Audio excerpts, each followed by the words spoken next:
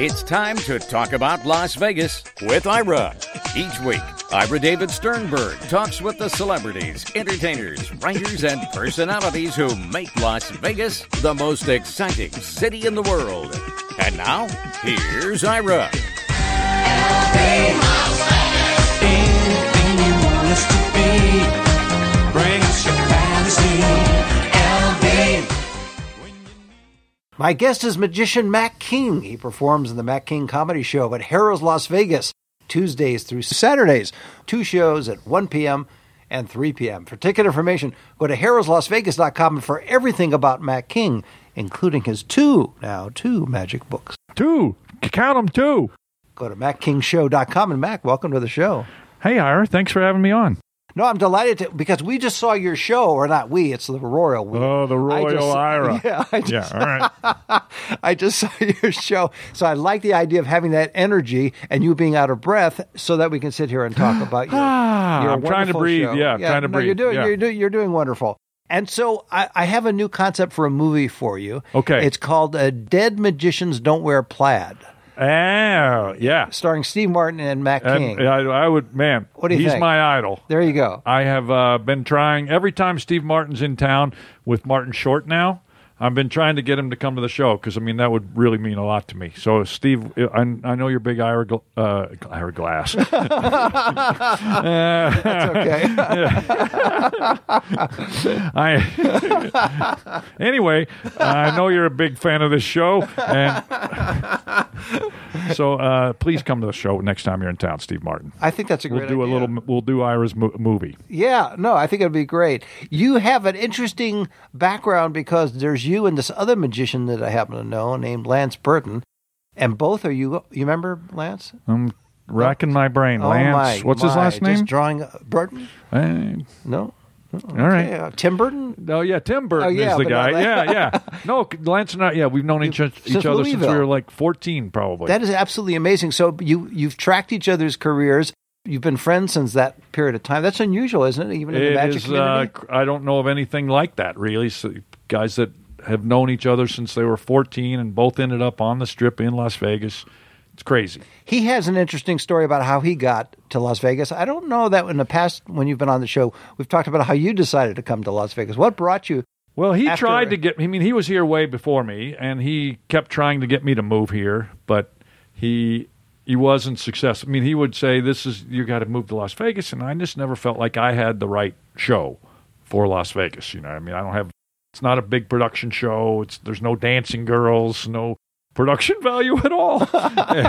Well, there's a guinea pig. Yeah, there's a guinea pig and a worm. bear. Yeah. So he and my wife are friends too. My wife's also from Louisville, and my wife's a marriage and family therapist, and he would, talking to her, he'd say, Jennifer, a lot of crazy people in Las Vegas too. Plenty of work for you. But I just never thought that it would be the right spot for me. But I used to come into town a week at a time. I would work all the comedy clubs here. He started at the Improv when that was at the Riviera.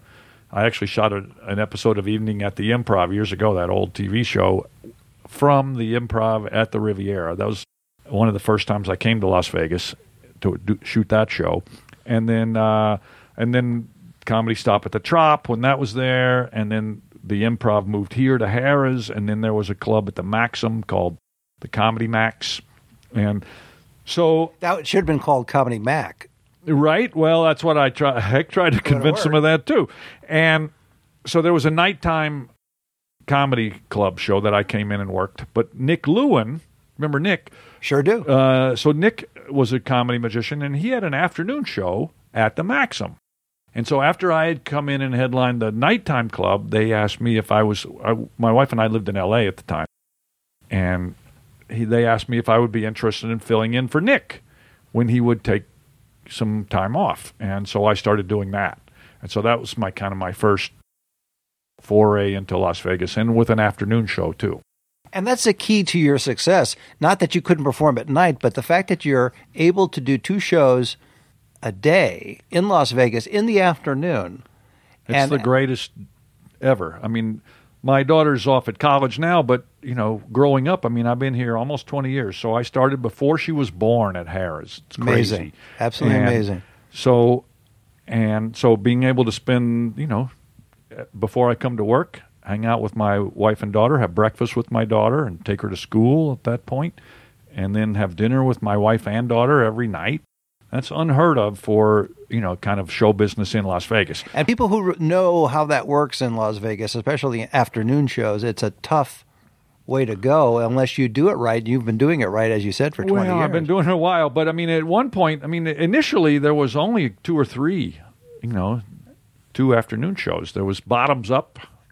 Remember his Breck Wall's show, and then Rick Thomas had at an the afternoon show at the Tropicana, right? And it was Nick, and then Nick left the Maxim, and then I took over that show at the Maxim. That was my first job here in Las Vegas full time, and so that there were only 3 at that point, and then they sort of proliferated, once something, I think, sort of establishes itself as a viable thing, more people hop onto that bandwagon. And now there's been a lot that have come and gone, but there's more venues in town that do afternoon shows. Well, the unique part about your show, too, as I see it, is that it is I hate to use this term, but you'll appreciate it, a family-friendly show. Yeah. That's the stigma that I've fought against. Not the family-friendly part, but I think because it is in the afternoon, I still get it. People after the show going, I can't, parents say, I brought my kids here because I thought it was a kid's show. And it's not really a kid's show, but it is family-friendly. And so I kind of have fought against that because people, I think there are people who still think, it's a show because it's in the afternoon for 8-year-olds. And 8-year-olds like it, but 18-year-olds like it, and 28-year-olds, and 38, and 88. Absolutely. And when you have people come up on stage to assist, or to be made fun of. No, I don't make fun of anybody. I just threw that out there. but what happens is that sometimes they're kids, but sometimes they're adults. So you mix it up. Usually, let's see, in the show there are 1, 2, 3, 4, 5, 6 audience members who come up on stage, and only one of those 6 is a kid ever. The rest are always adults.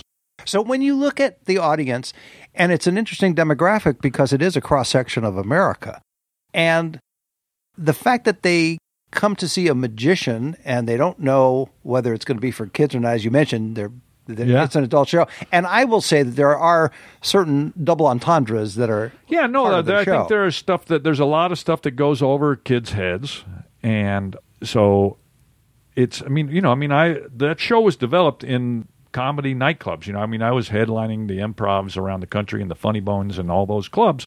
And so that's where this show was developed. And when I sort of started doing the afternoon, I was like, wonder how much of this I need to tone down.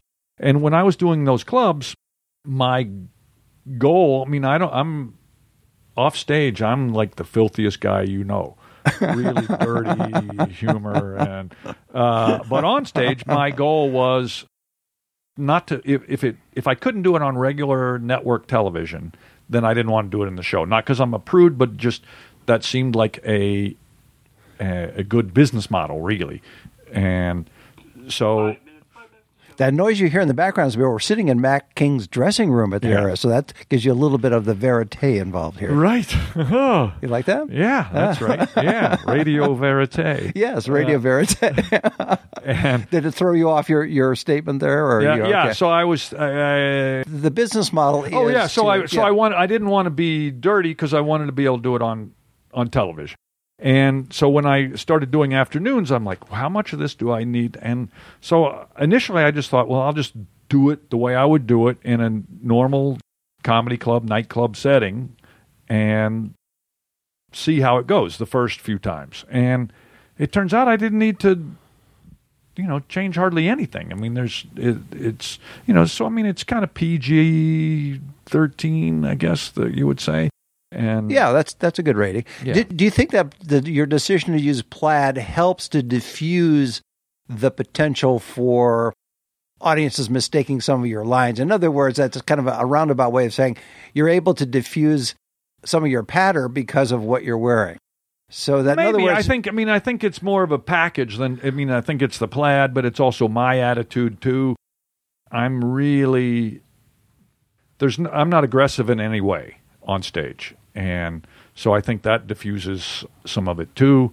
And I think people, as the show goes on, it happens more and more. I think at the beginning, people are like, the plaid serves also sort of almost like people go, it sets the expectations really low.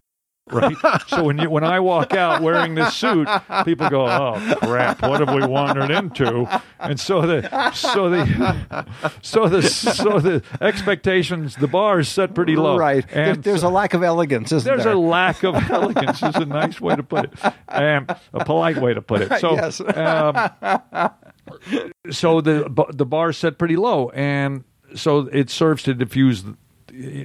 So because the bar is set pretty low, I mean, I don't have to do much to exceed expectations. But you are obviously skilled at both the practice of magic, but also interacting with the audience, especially those you bring up on stage. Well, for me, that's what I mean. Like I said, like we were talking about, I've been doing this a really long time. 10 shows a week for almost 20 years. I mean, that's like 10,000 shows. With no showgirls. With no showgirls. Which, for me, it's a personally... little bit disappointing, yes, right? Yeah, it is. sorry. It is. But I overlook it because you are a one-man show. I mean, you have a guinea pig and you have worms and things like that. But separate from that... Goldfish, guinea pigs, yeah, worms, exactly. And none harmed during the production of the show. Cookies. There's Fig Newtons, yes. So, not Wayne Newton, but Fig Newton. Wayne Newton does not come out of my pants. Right, exactly. Fig does, though.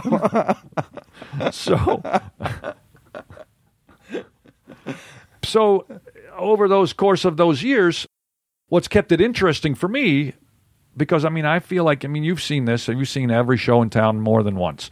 And sometimes you see people who've been doing shows for a long time, they kind of walk through the show, and, it's like, why are you even doing that? Well, you don't even care about this.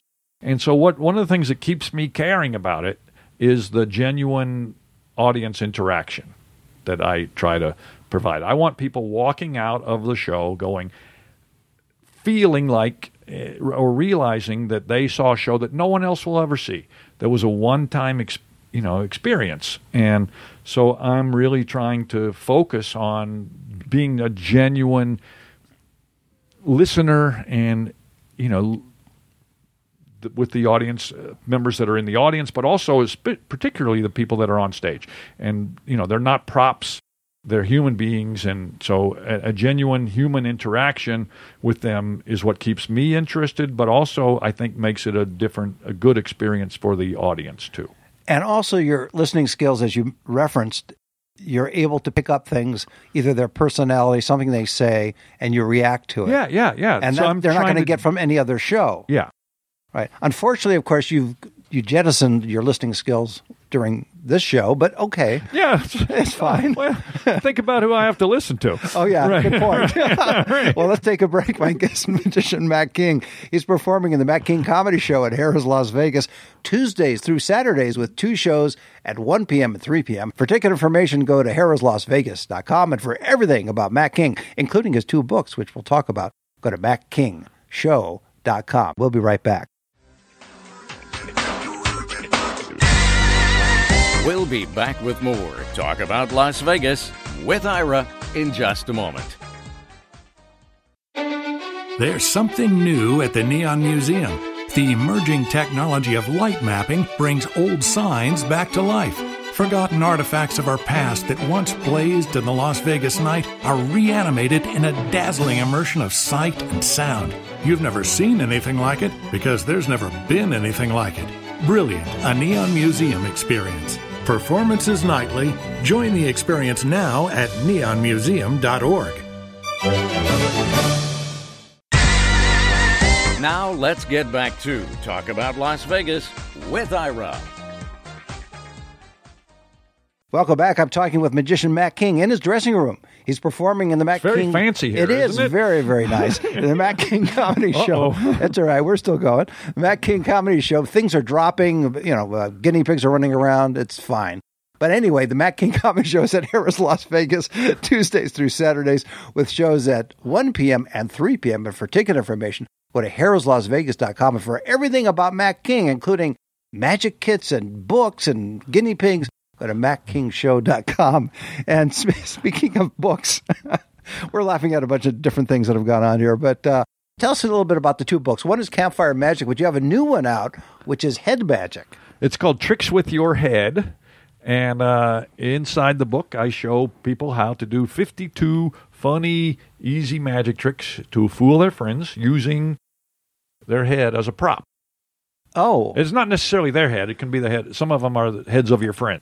Does any result in damage to the head? I believe there no harm comes to any heads in the book. As well as goldfish and everything else. No harm comes to any goldfish or guinea pigs or bears or white tigers in the Mac King Show. And if memory serves, which it never does with me because I'm losing it rapidly, but it sticks in my head that your brother was involved in that first book. Involved in both. But everybody says my brother, and I'll go ahead and say yes, but it's actually my cousin. But his last name is King, and everybody thinks we're brothers, and I don't do anything to dissuade anybody of that because he's the funny one in the family. So I'm happy to be associated with him. Now, I want to quell any rumors by verifying it with you. Were you at any time a member of the... I was not a member of the Communist Party. Okay, how about the King family? I have been a member of the King family. Yeah, Alan King. Yes, exactly. The King sisters and all those guys. Martin Luther King Jr. Right? Yeah, everybody. Yeah. You're part I'm of the third. it. Martin Luther King the third. Third, there you go. And when you come out as and Mac King Cole. Yeah, that's true. Yeah. So you recorded your recent album at Capitol Records. Right. Okay, that's good. Studio A, I think it was. Let's get back to this plaid stuff again. How did you decide, besides, we know the story that you give about your grandmother. Right. Well, my grandmother did not make this suit. I don't want to disappoint anybody, right. But I say that, and that is a lie. But that's one of the only few lies in the show. When I early on, when I was doing magic shows, I was at my mom's parents' house, and in the attic, I found some old suits of my grandfather. And I started wearing those suits. I still have. So that's a true story. That is a true story that I got this suit from my grandfather. And I went through, I believe, 3 of his suits that I'd gotten out of his attic. But he'd already, he'd worn them, and they'd been up in his attic for a number of years. And so they didn't last that long. So I took those suits, though, to a costume designer in L.A. and had her make something similar.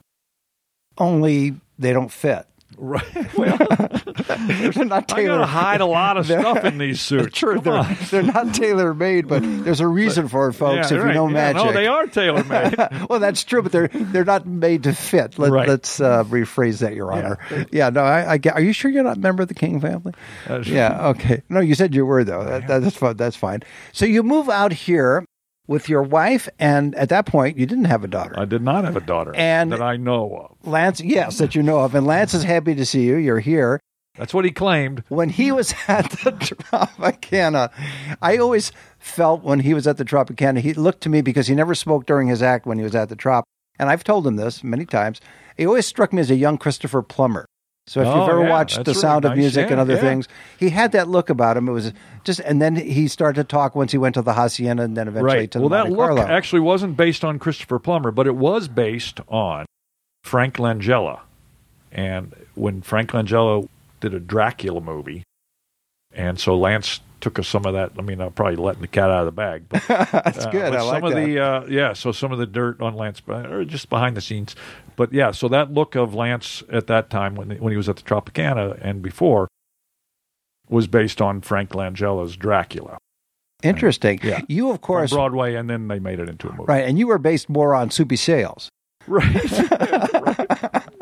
I'll take that. Yeah, just a speculation on my part. I don't know if it's true. If you had to qualify or categorize, not your magic, because it's top level, but your comedy and your approach to comedy, how would you define that? In other words, and maybe you can't. I don't know. I think it's more personality and situation driven than joke driven. You could say that. I mean, there's some jokes and lines that are funny in and of themselves, but a lot of it is more situational. What happens, and I make a comment on it, or my interaction with this person from the audience, and there's humor generated that way. So I don't think there's any there. I mean, there are some, but for the most part, it's like it wouldn't. The jokes wouldn't be there if the tricks weren't there too. But I'm thinking of a joke that's in the show that is independent of anything else, and that one of them is like when I say to the woman, she comes up on stage and she has a rope, and I say, we're going to do the Houdini challenge naked rope escape. I want you to take off your clothes and tie me up. So that's like a joke, and it stands alone. It's not, that has nothing to do with the trick. But a lot of the humor is generated by the magic. I mean, there are things that, when a person picks a card and writes their name on it, and that card disappears from the deck, and I unzip my pants and pull that out. Well, that's just, that's not a joke. Pull the card out. Pull the card out of my fly, and with her signature on it, which is how I met my wife, by the way. She was a volunteer from the audience. That was, I didn't know that story. Her card ended up on my pants. That's how I met my wife. And then she ended up in therapy and then became a therapist. She ended up in therapy and then she became a therapist. And it's all That's great. It's a circle of life. So or semicircle of life. Semicircle of life. Yes. So I don't think you've quite defined the humor other than it's situational. Yeah, it's situational, but some of it is jokes. But I mean, it's the tricks themselves are funny. I mean, the situations that are created are funny. I mean, Card in the Pants is funny in and of itself, and there's some plays on words, but it's not. I hope it's not like Stupid Uncle. Or Grandpa E. I mean, I think it's people believe that. I hope people feel that it's clever instead of stupid, and so. And there's a thing in comedy called a callback where, a joke refers back to something earlier in the show, and for me, that's a very high form of humor. The structure of the act generates laughs. I mean, there are things that happen at the end of the show that refer back to things that are at the beginning, questions that were left unanswered a little bit. Similar to a running gag, but except saved towards the end. Yeah, right. Yeah, to me, a running gag is sort of the same thing over and over again. So if the Fig Newtons are like a running gag. A Fig Newton appears from nowhere unexpectedly, and then it appears from nowhere again, and it happens over and over again. And so that's like a running gag to me. And then, but a callback is like something that refers back to something earlier in the show it's not exactly the same, but it's that's Dave, the Sight and Sound guy, going, "Hey, let's do a show. We're running late." Well, we're going to get you out of here in a few minutes. Do you have faith in the audience that they'll remember the callback? Because sometimes it's 10, 15 minutes later. No, or sometimes even longer, yeah. I mean, they're like the magic words in the show are bring, bring, and that happens in the first 4 minutes. And then it doesn't, why is that the magic words isn't really answered for more than an hour later. And so, yeah, I mean, and then it all makes sense. And so I love that structure. There's no break in the show during the show for you. It's a one-man show, right? And you're there the whole time. Yeah. So how do you get the energy for that? Because you're doing, again, 2 shows a day. It's an hour and 15 each. It's about an hour and 15 minutes, or depending on laughs and applause. So sometimes it's 40 minutes. But it's easy. I mean, you're okay. It's not hard work. It's not which is why you're the luckiest man in Las Vegas. I'm not really working that hard. I'm doing card tricks and rope tricks and cloak of invisibility and tricks with goldfish. I mean, you've got to get Steve Martin to come and see your show. Yeah, you got to put a man on that. All right, I will. I will do that. We only have a minute or two left, sorry, because I know you're going to go back on stage for that second show. and I'm going to be busy doing heavy lifting, putting equipment away. Oh, yeah. You know, These but mics are very heavy. Very, very heavy. Looking to the future, is there a niche for your unique brand of magic for the next 5, 10, 15 years? As I hope opposed so. to typical I've got magic. nothing else to do. I've re-upped here till 2023, so I'm, That's pretty good. yeah, I got a job. Yeah. It's good. Most man. performers don't get that Oh, many years it's of a nuts. contract. They get 1 or they get 2. And even Yeah. then, a lot of times it's a 4-wall, 2-wall situation, which is Well, not, I'm like the dinosaur of that too. I mean, Right. I've been I've been here so long that I keep getting grandfathered into. So I'm in a different deal than most people Absolutely. too. So I'm, partners with the hotel and the show. So that's really worked out great for me too. Is there one thing you have not done yet that you want to do separate and apart from the show? I don't think we can talk about that. Yes, but besides that, I mean, maybe travel or Do something There's different. there's really only one downside to, we talked about the advantages of being here all the time, and there's a tiny little bit of a downside to it, in that, for 20 years, my busiest time for the show are like spring break, the summer, Thanksgiving week, Christmas week, New Year's week. Those holidays are the busiest time for me. And so I have a hard time taking off. So we haven't done, when my daughter is off school, it's hard for me to take off when she was off school. So we didn't do many really out-of-town family vacations because of that. And so I'm looking forward to that at some point, hanging out, taking more trips and being away from home and traveling. That's a great way to leave it. My guest has been magician Matt King. He performs in the Matt King Comedy Show at Harrah's Las Vegas, Tuesdays through Saturdays with 2 shows at 1 p.m. and 3 p.m. For ticket information, go to harrahslasvegas.com. And for everything about Matt King, go to mattkingshow.com. And Matt, thanks for being on the show. Hey, Ira, thanks again. Appreciate it. It's Enjoyed great to it. see you. See you next Always. time. Thanks. All right. You've been listening to Talk About Las Vegas with Ira. Each week, Ira David Sternberg talks with the celebrities, entertainers, writers, and personalities who make Las Vegas the most exciting city in the world. Anything you want us to be.